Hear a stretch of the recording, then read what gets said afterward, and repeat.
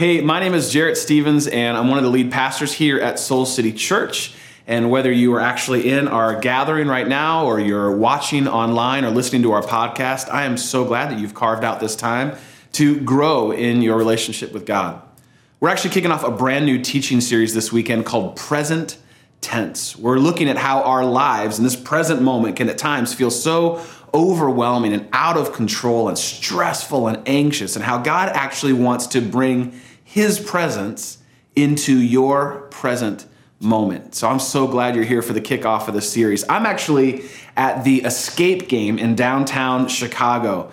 This is an amazing place. I don't know if you've ever done an escape room before. It is so much fun. Actually, the folks that run the Escape Game here in downtown Chicago, they actually go to our church. So they very generously let us come and shoot this video here because I just love the idea of what's behind me here. A couple weeks ago, our staff actually went through together a couple different ones of the rooms here at the Escape Game, and it was awesome. I mean, some of us are better at these types of things than others, and some teams finished sooner than others. I'm not going to name names. I'm just going to say our team actually had a blast doing this together. And as we're kicking off this series, Present Tense, I just thought, what a perfect setting for us. Because sometimes this is exactly how life feels. Like you're thrown into circumstances and situations that can feel unfamiliar, foreign, kind of beyond your control. The stakes are really high. The clock of your life is ticking, and you have to figure it all out. You have to figure it out. Every now and then, maybe like a clue pops into your life, right? And you figure this part out, you figure that part out of your life. But you know what happens. As soon as you do, there are new challenges, new obstacles, new realities that people are counting on you to figure out and get right. The whole thing can feel so stressful at times. And it doesn't help when you try and escape from this present moment by going to social media, only to find that people on social media seem to actually have their lives all figured out. I mean, their lives look perfect, and yours doesn't always. Or maybe you try and escape this present moment by turning on the TV. And maybe you see on the news that it looks like things aren't getting better. It looks like they're only getting worse. I mean, it's like there's unending war, catastrophic famine, growing racial tensions, power seemingly unchecked and out of control. The Bears still haven't won a Super Bowl. All of it can feel so overwhelming. So is it any wonder that our culture is actually suffering from a stress epidemic?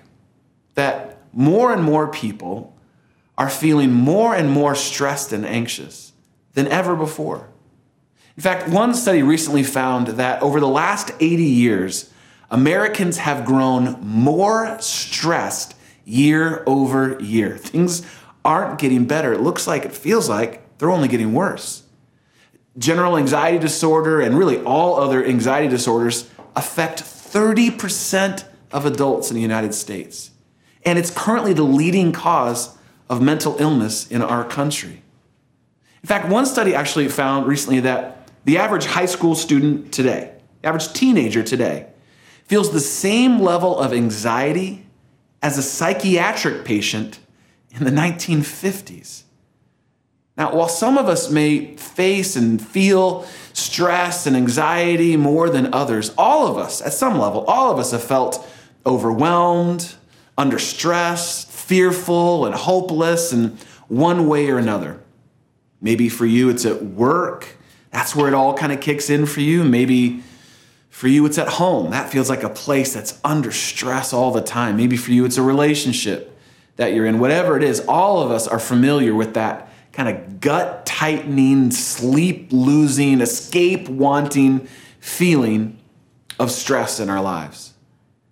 And when you think about it, at its core, whatever level of stress that you may be feeling in any given moment, it's actually less about a feeling, and it's more about a belief that you have.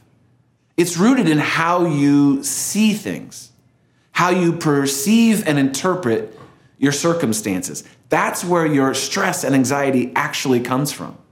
Emotions can kind of ebb and flow. They can come and they can go. But beliefs, those go much, much, much deeper.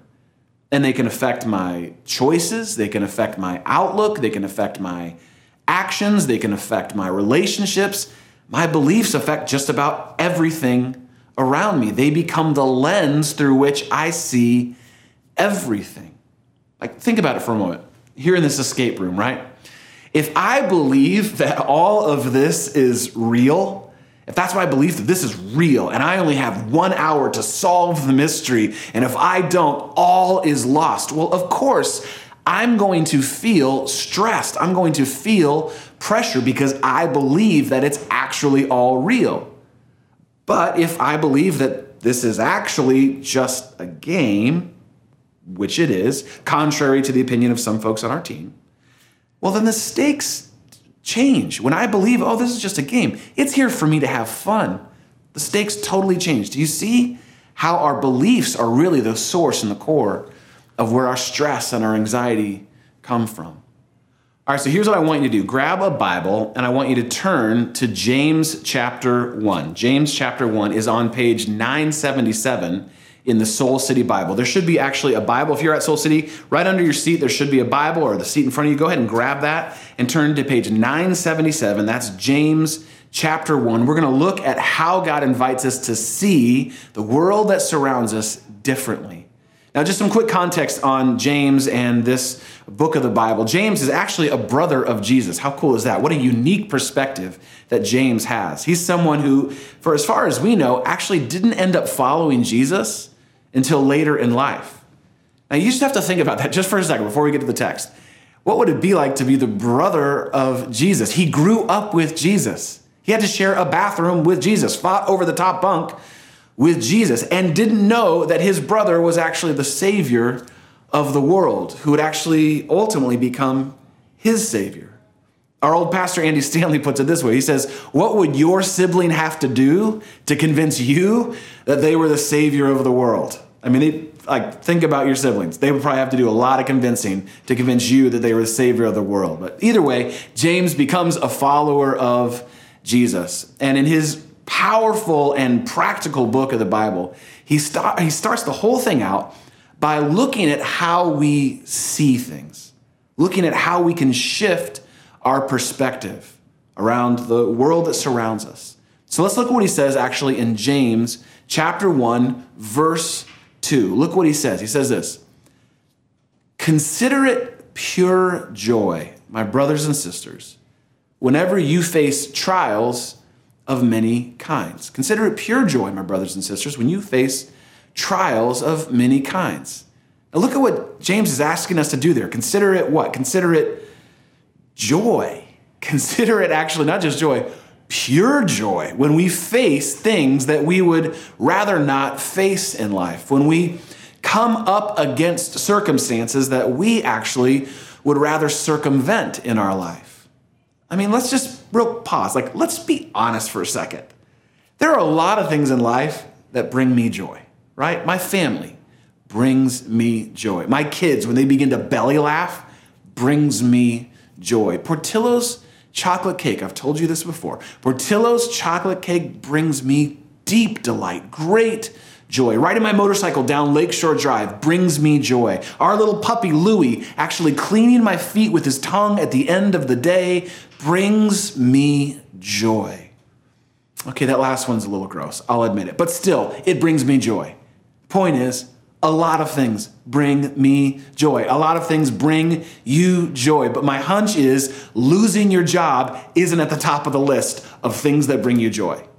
Going through a breakup doesn't make it into your top 10 of things that bring you joy. Putting up with a difficult coworker doesn't make you suddenly break out in goosebumps of joy. It just doesn't work that way. James is either on something or onto something.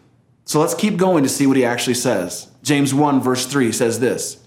He says, because, consider it joy because you know that the testing of your faith produces perseverance. You know that the testing of your faith produces perseverance. See what James is getting at here. You see it? You see kind of where he's going with all of this.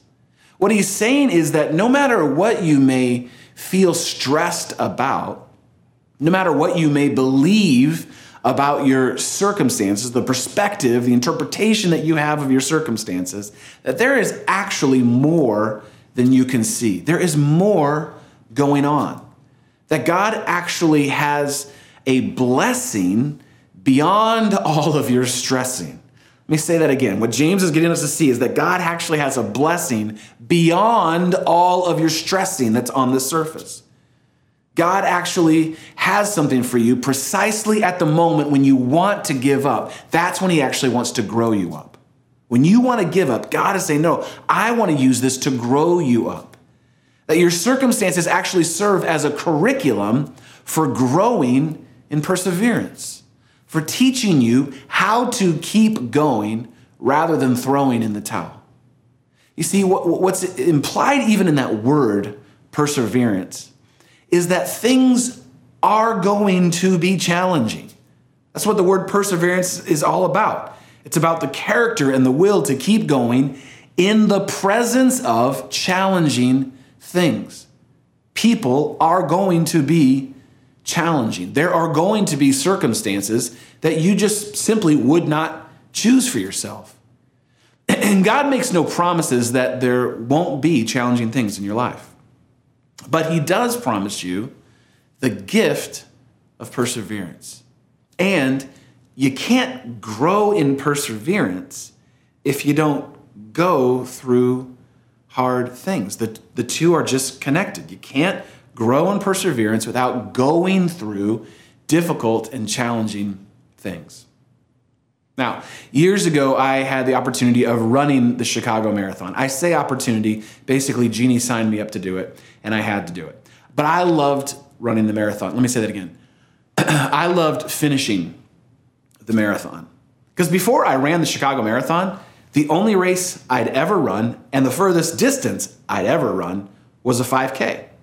And if you would have told me at the end of that 5K that I then needed to run another 23 miles, I would have thrown my hot chocolate right in your face. I mean, the only reason I was able to persevere those 26.2 miles was because I persevered through 20 miles that came before it. And the only reason I could run 20 miles in my training is because I persevered through the 10-mile run that I had several weeks before. And the only reason I could run those 10 miles was because I persevered through the first 3-mile run and 2-mile run and 1-mile run. Perseverance isn't something you're just born with. It's something that you grow. And the only way that it's grown is through going through difficult and challenging things. Rather than stressing out, rather than giving up, it's actually all about moving forward one step, one day, one season at a time. That's how God grows perseverance in you. Martin Luther King Jr. captured the essence of perseverance when he said this. He said, if you can't fly, then run. And if you can't run, then walk. And if you can't walk, then crawl. But whatever you do, you have to keep moving forward. Whatever you do, you must persevere. Now, James closes out this kind of paradigm shifting thought in verse 4, and that's where we're going to wrap up the text today. Look at verse 4. Look what he says. Let perseverance finish its work so that you may be mature and complete, not lacking anything. Look at that language. So that you may be mature and complete, not lacking anything, having all that you need to face whatever it is that life actually brings you. That is the promise of perseverance from God. That's a powerful promise. God has all that you will ever need to face whatever you have to face, but rather than just giving it to you, he wants to grow it in you. He wants to change the way you see your circumstances, what you believe about what surrounds you, the world around you. He wants to change the way that you see yourself. He doesn't want you to just give up. He wants you to grow up into what he created you to be, who he created you to be.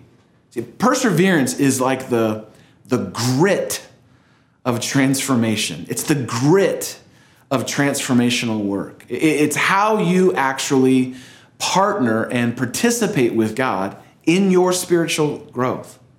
When life feels overwhelming, rather than getting stressed out, God invites you to lean in and see whatever it is that you're going through as a gift. Even though it's a gift that oftentimes comes wrapped in sandpaper, it's a gift nonetheless. And it has something to teach you. It has something to grow in you that simply just would not grow in any other soil. And when you see that, when you see your circumstances through that perspective, when you believe that God actually wants to grow something in you so that you wouldn't lack anything, it actually changes the way you look at everything. It allows you to, even in the face of your most difficult challenges and circumstances, it allows you to consider it all joy. That it's a gift. That even though you may want to escape and you may want to get out of, God actually wants to do a work in you and grow you. You know, of the many things that I love about my wife, Jeannie, one of the things that I most admire and respect and appreciate about her is how she handles difficult and challenging circumstances, how she faces them and walks through them and soaks every ounce of transformation out of them. And I'll never forget years ago when her dad passed away. This is her hero. This is someone I loved and looked up to and loved being with. When her dad, Bill, passed away, it was obviously a tremendous loss. There was grief like I'd never seen or experienced before. There were a lot of nights that just went to bed crying, missing him. And about a year into the grief work, doing grief classes and workshops and processing a lot of this with family and with counselors, about a year into that process, year after her dad had passed, I remember her saying that I would never choose this, but I wouldn't change any of it because of what God's formed in me. That's a powerful thing to say. I wouldn't have chosen this. I would have never chosen for my dad to pass away, for our kids to never be able to meet Grandpa Bill. I would never choose for her mom, Jeannie's mom, to go through and suffer what she has gone through, for her brothers, her family. Would never choose this. But for her to be able to say, I wouldn't change it because of what God has formed in me, what God has taught me about who He is as my perfect parent, about how to grieve well, about how to love people well who are still with us. All of the work that God did through that dark and difficult season formed her and formed me in a way that I don't know I would have experienced, she would have experienced, were it not for that unbelievably difficult and challenging circumstance. You see, the truth is about me, and my hunches, the truth about you, is that I want to use God to change my circumstances, right? I want to use God to change my difficult circumstances. But here's the truth about God. God wants to use my circumstances to change me. I want to use God. I want to call on God, call on every favor, call on every power to get God to change this circumstance. I mean, think about whatever it is that makes you feel stressed out, makes you feel overwhelmed. Isn't it true that you want God to just change it, to fix it, to make it go away? I want to use God to change my circumstances, but God wants to use my circumstances to change me. God doesn't promise ever to change my circumstances for me, but He does promise to change me. He does promise to transform whatever it is that has me stressed out or anxious into something that I actually welcome, that I actually accept rather than trying to escape. He wants to transform it into perseverance so that I am not lacking anything, so that I can handle whatever it is that comes my way because of what He's grown in me. So I wonder, what is it for you? What are the circumstances that feel beyond your control, that feel overwhelming, that you feel under stress or anxious about? What would they be for you? Maybe for you it's work. Maybe just the second you show up there, you feel it. Your pulse kind of changes, you tighten up a little bit. You find yourself just getting instantly irritated at those around you. Maybe for you there's a relationship. Maybe it's a parent or a sibling, or maybe even a spouse. It could be your child, where every time you talk with them or even think about them, you find yourself just kind of getting stressed and frustrated, and you don't know what to do, and you just think, man, is this all that it's ever going to be? Gosh, I wish it wasn't like this. Maybe for you, it's an area of physical suffering. Maybe there's something physically going on in your body right now. You injured something, or you're suffering through a diagnosis or some sort of thing that's changed the way your body works. And all you want God to do is make it go away. All you want God to do is heal you, change this physical circumstance in your body. Maybe for you, as we talked about a little bit ago, it's a lack of resources. And your resources can be anything. It can be time, it can be money, it can be space, it can be energy, it can be options. And so you just feel like there's a lack of any of that for you. And the more and more you kind of think about it, the more revved up, the more stressed out you get about it. I want you to think about whatever that situation may be for you. And I want to invite you to do a little bit of homework, if you'd be willing. I would love for you to just do a little bit of homework around this that I think God would use to change your whole perspective and to actually get you to see your circumstances the way that He does, that it's an opportunity for you to grow. It's actually a gift that God can use, even though you wouldn't choose, to grow in you perseverance, to grow in you, to give in you all that you need to face whatever may come your way. Here's the homework. I want you to consider doing a gratitude inventory, to begin to make a conscious effort of either verbalizing or writing down all the things that you are actually grateful for in this present moment. There was actually an article that appeared in the Washington Post recently, and it talked about a study that found that one of the most powerful healing and transforming tools that we actually have to help us with all of our fears and all of our stress and all of our anxiety is gratitude. As powerful as counselors and therapists and medication can be, there is something that all of us have access to, and it's called gratitude. And when we stop to actually appreciate, to name out loud to ourselves or to others, but ultimately to God, what it is that we are grateful for in this present moment, it actually changes our perspective. It changes the way that you see your circumstances. It opens it all up to not only what is, but what actually could be. Gratitude is one of the most powerful gifts God's given you to face, to walk through, to grow in perseverance through whatever circumstances you may be facing. So I wonder this week what it would look like for you to actually start a little gratitude list.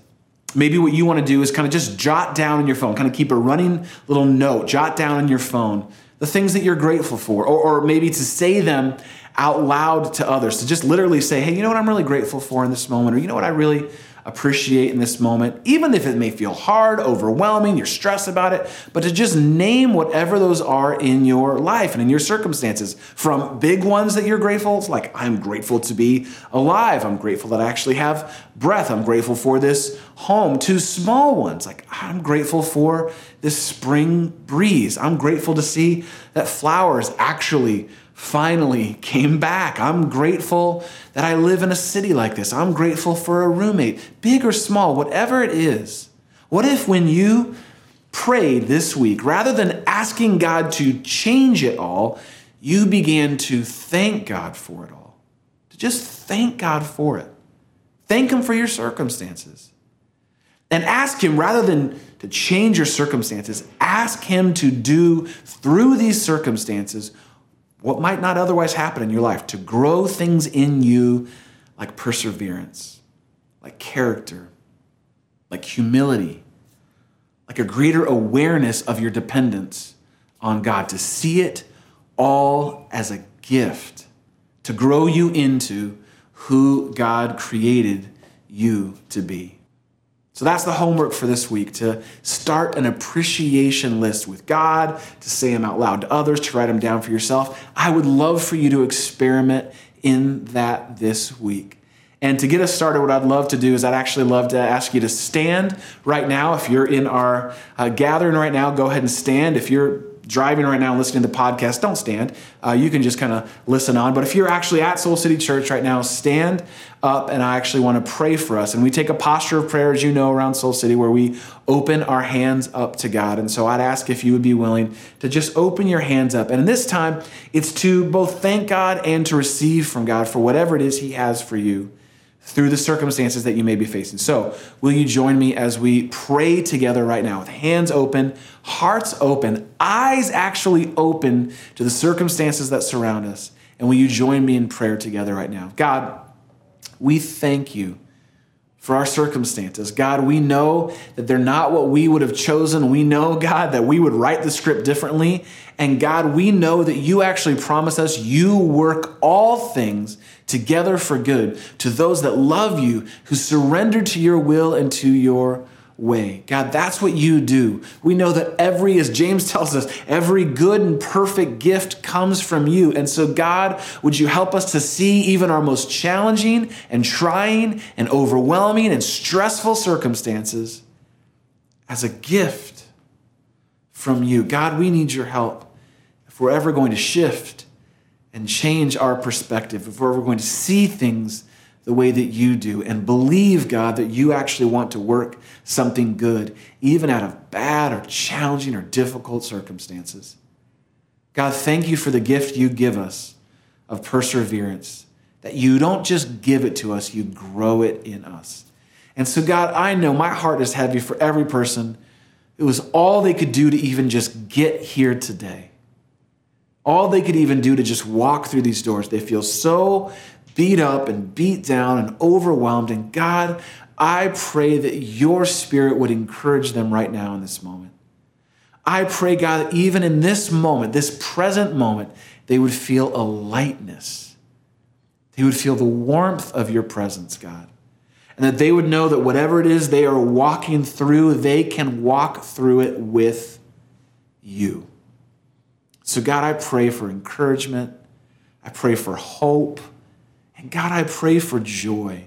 Joy that only you can give, that comes as we walk through this life, all of this life, with you.